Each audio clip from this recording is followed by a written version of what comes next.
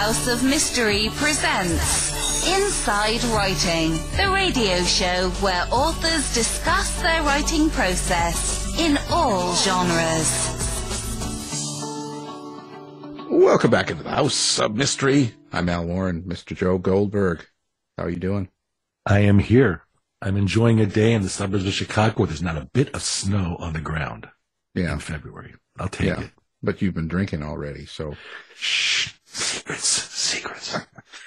Okay. Well, it's a big day today. Oh, and also, don't forget, everybody, I will be on Talk TV on Sky in the UK tomorrow at 12 Pacific time, 8 London time.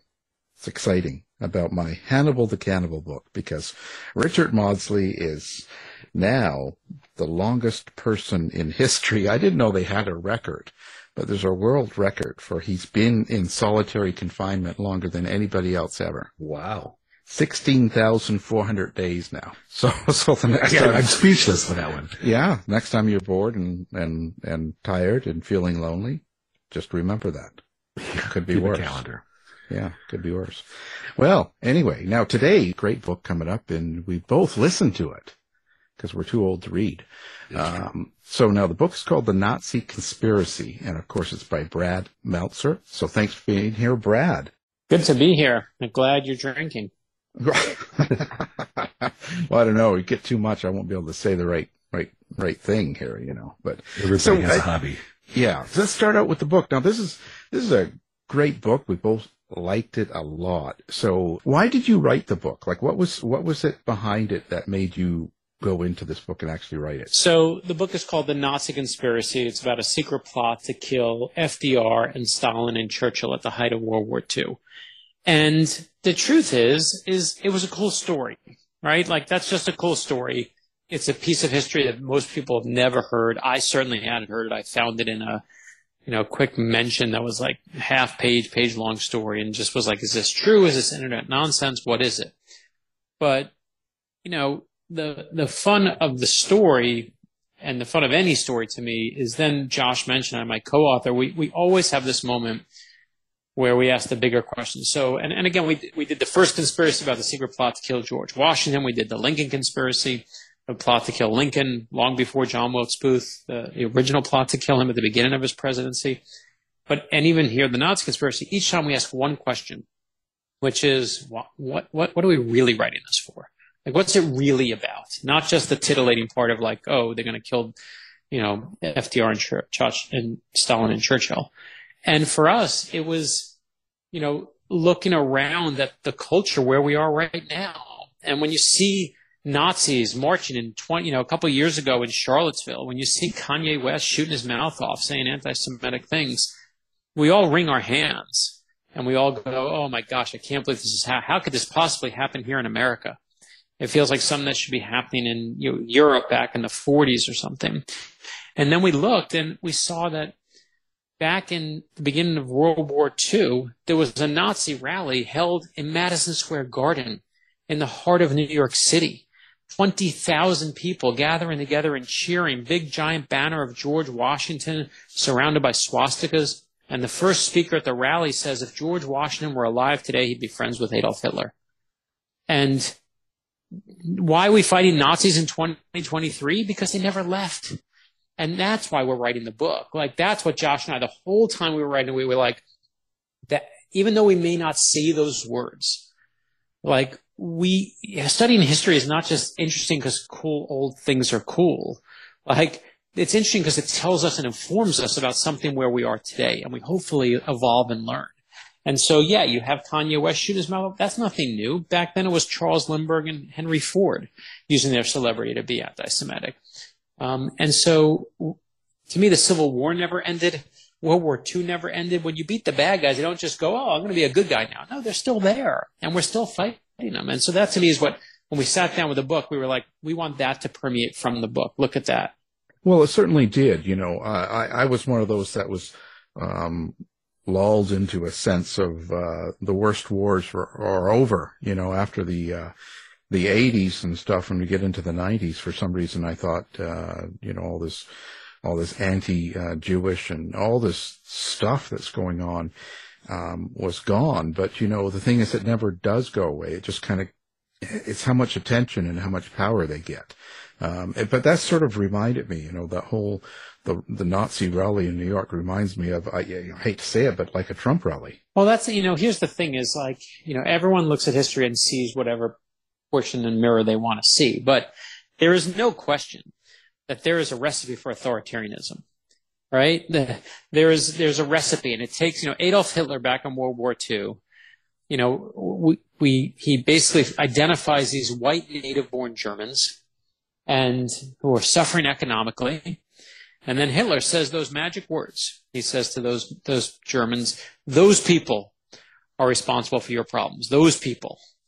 And that's a code. And we know that, of course, he means the Jewish people back then. But look through history. Sometimes it's the black community or the gay community, the immigrant community, pick your minority community. And it's over and over the same thing. It's what you see in Russia right now, in the Ukraine, what Putin's doing. And like you said, I mean, the Holocaust doesn't start with death camps. It starts with slogans and rallies and propaganda and book bans. And if that story sounds familiar to you, it should. Well, in your book, you've got Roosevelt and Churchill and Stalin, for better or for worse, you know, three strong leaders who rallied together for the common cause of just getting rid of fascism. So are there equivalent today? What does it take? What are the themes from your book that go to today that resonate in the, how do you stop that? They went to war. Yeah, I mean, but even what you just said, right? It's not, we tell the story in World War II that, you know, we punched the Nazis in the jaw and we saved the day for democracy, and, you know, America did the right thing, and wasn't it great? And it's a great story, you know, like you said, you know, where it stood against fascism. It's a great story, but that's just, we're given the highlight reel. No one in America wanted to fight Nazis. And we tell that story like we're the brave superheroes, but no one wanted to. World War I happened. We lost so many people fighting in that war. No one wanted to go to another fight in Europe. We were isolationists. We wanted no part there. And then what happened? Pearl Harbor happens, and we're pissed, right? And we're like, we're declaring war on those Japanese. They just bombed us here in America. And even then, no one wants to fight Nazis. We don't declare war against Germany. We just said we're going to take on the Japanese because they bombed us. Hitler is doing what he does. We're going to go after these Japanese. And the only reason we start fighting Nazis is because Adolf Hitler is a fool. Adolf Hitler miscalculates a few times greatly, you know, during the war. One is he, of course, thinks that the Soviet Union will fall quickly and won't fight, which, of course, they're going to fight to the death and they're never going to stop. And one of his other great miscalculations is when he finds out what happens in Pearl Harbor, his own men tell him, listen, boss, lay low. Lay low. You don't need to pick a fight with the United States. Let them fight with Japan. We'll fight with, you know, we'll fight Europe, and it'll be, you know, that's more evenly matched. And Hitler slapped his leg in delight, as you see when you read the Nazi Conspiracy, and he's basically like, this is great. What an opportunity. Only a coward, you know, strong people don't wait to have war declared on him. Strong people declare war themselves. And he picks a fight with America, declares war on us first. And Winston Churchill remembers this quote about America, that when it comes to America, America is like a giant, like kettle. And when you light a fire under it, there's no lack of power that it's going to produce. It is just going to keep producing power. And Winston Churchill is absolutely right. And I say all that simply to answer your question, which is, you know, how do we do these things? I wish I could say, you know, people just have enough or they do this. It's like, it's when it's in their own self-interest and they realize how bad it gets is when we fight back sometimes. And I think we have to understand that and tell the more complex stories so that we can be better people. So we do look back and don't tell a story where we're just like, oh, we saved the world from fascism. Like, sure we did, but wouldn't it have been better if we stopped the Holocaust from happening and ended earlier? Wouldn't it be better if it didn't take all that for us to do the right thing? And I know it's complex stuff, right? I'm not saying, you know, rush into every skirmish that takes place outside the United States, but we have to, you know, I think be more informed, and in terms of, you know, telling these stories of history in a more complex way, because we reduce Stalin and Churchill and FDR into these, you know, wonderful icons. But Joseph Stalin is on the Allied side during World War II, but he doesn't start the war there. He's actually on the Nazi side. The only reason he switches sides is the Nazis invade the Soviet Union. And he's like, you know what? I'm going to get my ass kicked. I'm going to go be on the Allies now. He's not a good guy. But we again tell those stories of those three brave men standing up against fascism. So to me, I think you gotta, I wish I could say it was so easy but the reason we study World War II and we all love it is because it's one of the few times in history where everyone agrees the United States jumped in, they knew who the bad guys were, they did the right thing, they saved the day, and everyone agrees. When is the last time you could say that about the American government? A good answer. So it leads me to ask, in the book, you have a lot of research, a lot of pieces. You've got Soviet Russian pieces, you got Britain, you got the U.S., you've got everybody else. How did you pick the pieces you needed to put together to make those themes relevant from then to today? What was your decision-making process? Yeah, and full credit to Josh Bench. He's my co-writer on this book. He's an award-winning documentarian and one of the best researchers I know. And when we did the Washington book and the Abraham Lincoln book, we go to the National Archives, you go to the New York Historical Society, places that are very obvious and have lots of great records. And for this book, we're trying to tell you the secrets of the Nazis as they're trying to kill FDR and Churchill and Stalin. We're trying to figure out what the Nazis were doing in their records. Of course, many of them were destroyed. If you're trying to find out what the Soviet Union was doing at that time secretly, you're asking the KGB for their files. Guess who they don't want to give them to? So we had to hire people who speak Russian, people who speak German for our researchers, and we were on completely new ground here. And and I always think when it comes to kind of picking what the research and pulling it out is, it's like the Supreme Court definition of pornography, which is you know it when you see it. And when you have a good nugget, you just know it when you see it. I mean, the nugget I remember we had is, just to paint the picture, it's 1943. The big three are meeting for the very first time in Tehran, Iran, of all places.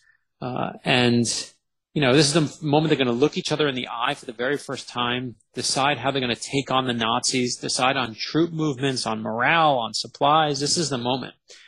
And FDR flies, and takes a boat across the world. He's in Tehran. The motorcade is coming down the center of the city. And everyone is, of course, looking and waving to see the president. They want to see the president's moved across the globe to be here. And the president's waving back from the motorcade. But what no one knows is that's not the president in the motorcade. It's a Secret Service decoy. The real president, the real FDR, is across town on the other side of the city, ducked down and hiding in the back of a beat-up sedan because they're worried that Nazi assassins are about to murder him.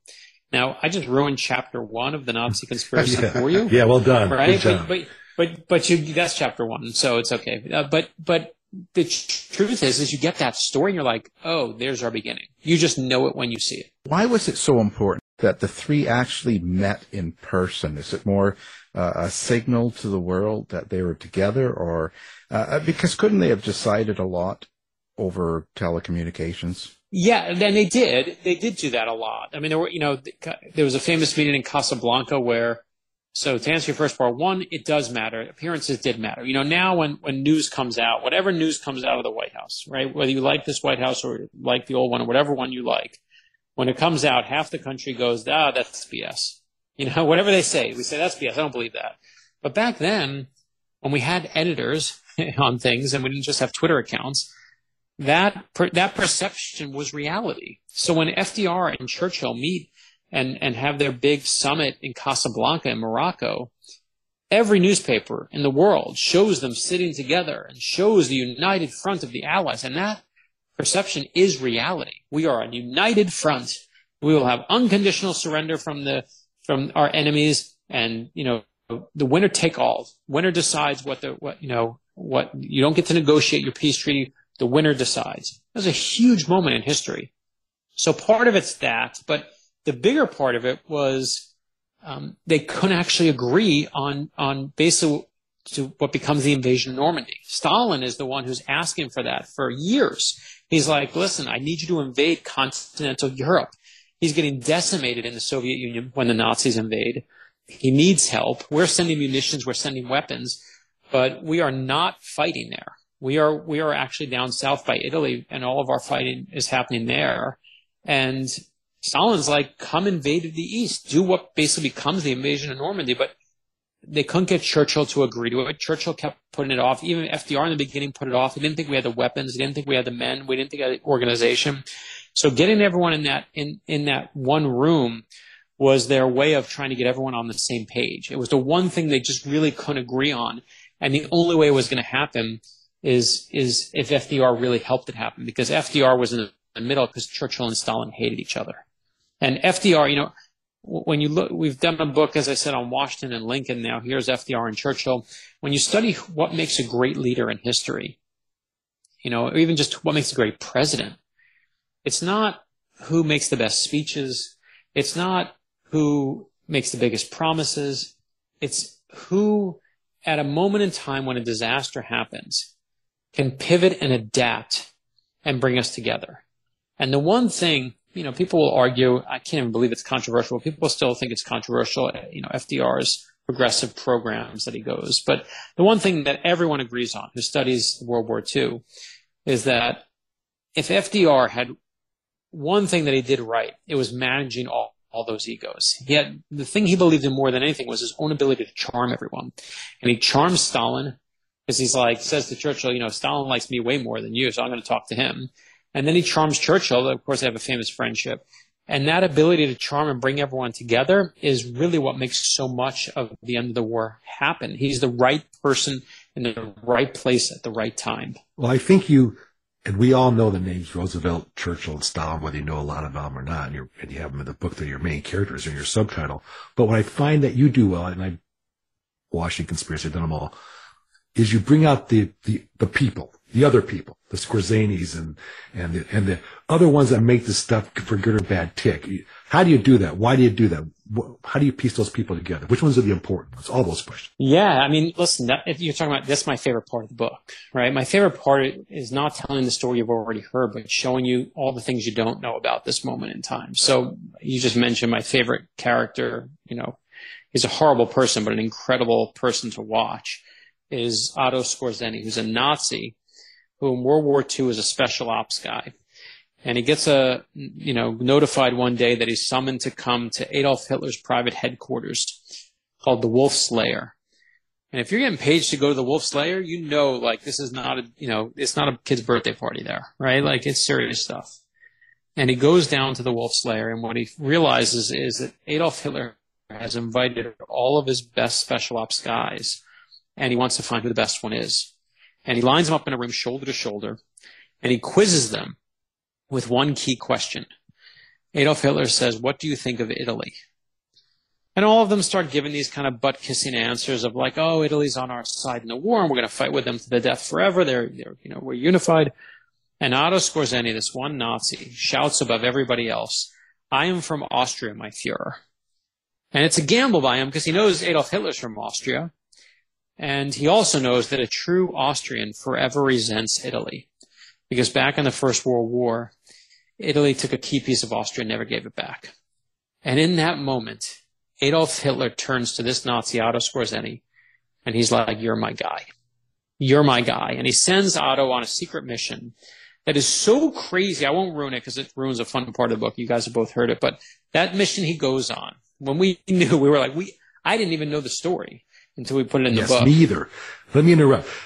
Yeah, I have a history degree and stuff. I totally had forgotten or did not know that story. And it's such a crazy mission that Josh mentioned, my co-author, and I said to the editor, we need to put a photograph in the copy of the Nazi Conspiracy because people will not believe this happened unless we show them physical proof that it happened. And you saw, you can't see if you didn't do the audiobook, right? You'll see the actual picture of that moment. And it's bananas. And it's, the wildest Nazi story you've never heard in your life. And you'll see why he gets the nickname, the most dangerous man in Europe. Pretty incredible story, I'll tell you. It's so interesting. How do we know, that the actual plot existed? And the other thing behind that is, what do you think the real reasoning of the Nazi plot was? Was it really to kill Stalin and FDR, stuff like that, or was it about the bugging of the room? First, you have to realize that assassination was just a real weapon in everyone's arsenal. So after Pearl Harbor happened, the architect of Pearl Harbor for the Japanese was an admiral named Admiral Hirohito. Okay? Admiral Yamamoto. And Admiral Yamamoto, eventually we tracked him down. The United States tracked him down. They found what plane he was going to be on. They found his flight plan. They said to FDR, you want to kill him. This guy's responsible for Pearl Harbor. You want to take him out? And FDR thought about it and famously said, get Yamamoto. Of course he did. And, we know the stories of Adolf Hitler. Everyone's heard those rumors and myths of how he tried to kill him on a train. They tried to, get him in the Alps and put a bomb on there. And, even Churchill, there was a moment where the Nazis thought that Winston Churchill was on a commercial airliner. And they shot the airliner out of the sky, killing everyone on board. And it wasn't Churchill. It was a guy who just looked like Churchill. Everyone died because he looked like Churchill. So assassination back then was a huge weapon of choice. So the big three being together is a tantalizing target for the Nazis. Now, the trick of the book, and you'll see when you read it, is obviously the plot gets thwarted. So we don't know what they were going to do, right? There's rumors that they're going to sneak in through the underground tunnels, and there's rumors that they're going to do it on Winston Churchill's birthday because that's when they would all be together. But of course it never happened, so we don't know. And the one thing you also find is that the people who cracked the code are actually the Soviet Union. They're the ones who figure out that there are people that are there to kind of kill FDR and Stalin and Churchill. But what you also find out, and again, I don't want to ruin this part, is they're also bugging FDR's room. So they've got microphones in the floor, microphones in the furniture, microphones in the carpet, and you'll see the whole analysis on why we believe what we believe. I don't want to ruin the whole book, but one of two things happen. Either one, there is this plot to kill FDR, Stalin, and Churchill, or Joseph Stalin pulled one of the greatest scams in all of world history and fooled Winston Churchill and FDR and arguably single-handedly changed the course of World War II. Whatever side you pick, that is an incredible story worth telling. And you'll see all the evidence on both sides, and you'll see what we believe in there. But, I was like, how do you not tell this story? Because, and the question you have to be asking yourself now is, why don't you know this story? Right? And the reason you don't know it is because when FDR comes back from meeting the big three, he comes back and he says, he has a press conference at the White House, and he says, yeah, the meeting went well, and by the way, the Nazis tried to kill us. And the phone starts ringing, and the Secret Service is like, oh my God, you shouldn't have said that, and everyone's like starting to write stories. But then guess what happens? Within that year, the invasion of Normandy happens, right? Thousands of men storming the beaches of Normandy, another 100,000 coming after that, 1 million, one of the greatest moments in American history is that invasion. And when Normandy happens, guess what? This story of the plot to kill the big three becomes a footnote. And it just gets lost because it's not the big story anymore. There's far bigger ones to tell. And so, we, of course, I love the footnotes. So when I found this story, I was like, you have to tell it. And we tell it. What I'm proud of is if you put FDR and Stalin and Churchill in the plot to kill them in the internet right now, you will find so much information about it, but so much of it is wrong. It's of all the things we've worked on, nothing has had more misinformation than this. And the reason is because of who's telling the story. Because, like you just said, tell us about what happened and whether the plot was real. One of the things that really interestingly happens is after World War II, it's the Soviet Union that saves the day. But as the 60s come and as the Cold War hits full storm, guess what happens? America doesn't want to tell stories where the Russians are the good guys anymore. We don't tell that story anymore. So the story about this plot itself shifts. And it's fascinating to me to watch it. So history is not math. There's not just one answer. History is based on lots of perspectives, and depending on whose perspective you pick, you get a different answer. And what I love about the Nazi conspiracy is you see everyone's point of view. Well, you kind of blew up my next question because I was going to, and you can reiterate, I can move on, is the last chapters are a discussion about historians and history. It's basically it's fact or fiction. And that is really fascinating. And that's why you felt the need to add that to enhance the story, let everybody know. Yeah, I mean, for us, I think it was just about being completely, clear about, I just really despise, as someone who studied history, majored in history, I'm always like, there are people who, good historians will go out there, and say, this is definitively what happened that day. And unless you have full proof, which rarely do you have, then you don't know what happened that day. Nobody knows what happened that day because everyone there was dead. And to me, when you have conflicting reports, I think it's important to say, here's what someone else says, though, and here's why they say it. So we are very open and transparent. I believe in full transparency. There are moments in the book I'm sure you listened to where you were like, where we say, we don't know. We don't know to this day how or what day the Nazis figured out that Stalin and Churchill and Roosevelt were meeting. It's just gone. Nobody knows that piece of information. What we do know is that the most highest level secret intelligence of the Nazis used to be written down in what they called brown sheets, given that nickname because they were truly printed on brown paper. And those brown sheets were, they have big rules. You have to put them in a special case, and after 30 days you had to destroy them. It was like the Mission Impossible briefcase, but for Nazis. And we should never know any of those secrets. But the head of propaganda, Joseph Goebbels, for the Nazis, used to keep extensive diaries. And as a result, he used to write what he read about in the brown sheets in his diaries. It was a completely stupid move for him, great for us. So we get our hands on the diaries, and now we know what was in them. And the one thing that was shocking to me is, like you said before, you asked a question about, why don't we just do things by cables? We all know the story of the Enigma machine and how we cracked the Nazi codes and saved the day for the war. What I didn't know is they cracked our codes. They had actually cracked the international cables that Churchill and FDR were using to speak to each other. And they knew exactly what we were doing. And that was chilling to me. And so I love at the end of that book when we can say, here's what we knew, here's how we knew it, here's what we don't know, and here's what no one's going to know. And it's an imperfect puzzle, but man, we got as many pieces as anyone has, and we're going to set the record straight. Well, I was wondering about national heroes like Charles Lindbergh and Henry Ford.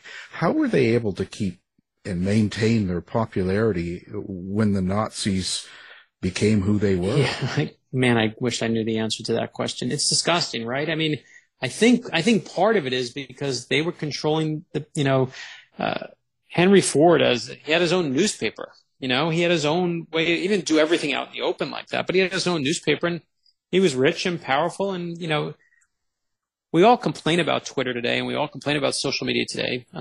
But the good part is back then everyone had, it was controlled by a couple gatekeepers, and those who were really wealthy could buy silence of whole papers to keep things out. And the truth is, and I think it's just a hard truth, is people didn't care. People just didn't care that you hated the Jews. They just didn't. That's why you have the Bun rally in Madison Square Garden. That's why you have what happened, when you see Nazis marching in Illinois. Like, they just didn't care. There were just a lot of people who were anti-Semitic. Why was the whole country not up in arms over Kanye West? Some people were. Some people were like, whatever, that's him. He's being kooky. He's being crazy. So you're asking me to explain human nature, especially when someone's, mean to someone else. I can tell you my answer is, when we wrote this book, what is so vital to me is the American dream for me, is not about making money. It's about using your voice, and when you see someone being picked on and you see someone being bullied, you use your voice, you speak up, and you say enough. Enough. And that, to me, is why we study World War II. That's, to me, what the Nazi conspiracy is really about, is about showing you what happens when you don't say it.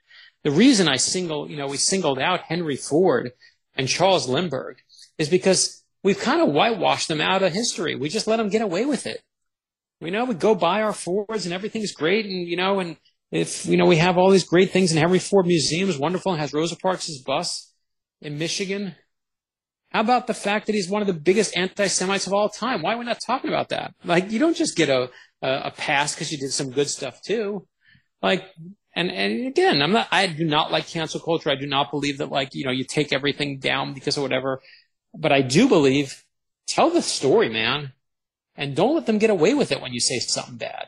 Because that's what the past few years in the culture has done, is everyone feels this, like it's okay to say the horrible thing. It's not. And you got to use your voice and say enough. So when someone picks up the book, takes it home and reads it, what is it you want them to take away from that book? Listen, of course we want them to be entertained, and we want them to know, here's what happened, and here's a story you never knew. But I don't want to repeat the answer, but I do think it's about, telling people, here's how it happened before. Don't let it happen again. Like, just don't. And that to me is the vital part. And I think, again, I know, there's a great quote that's always attributed to Mark Twain. And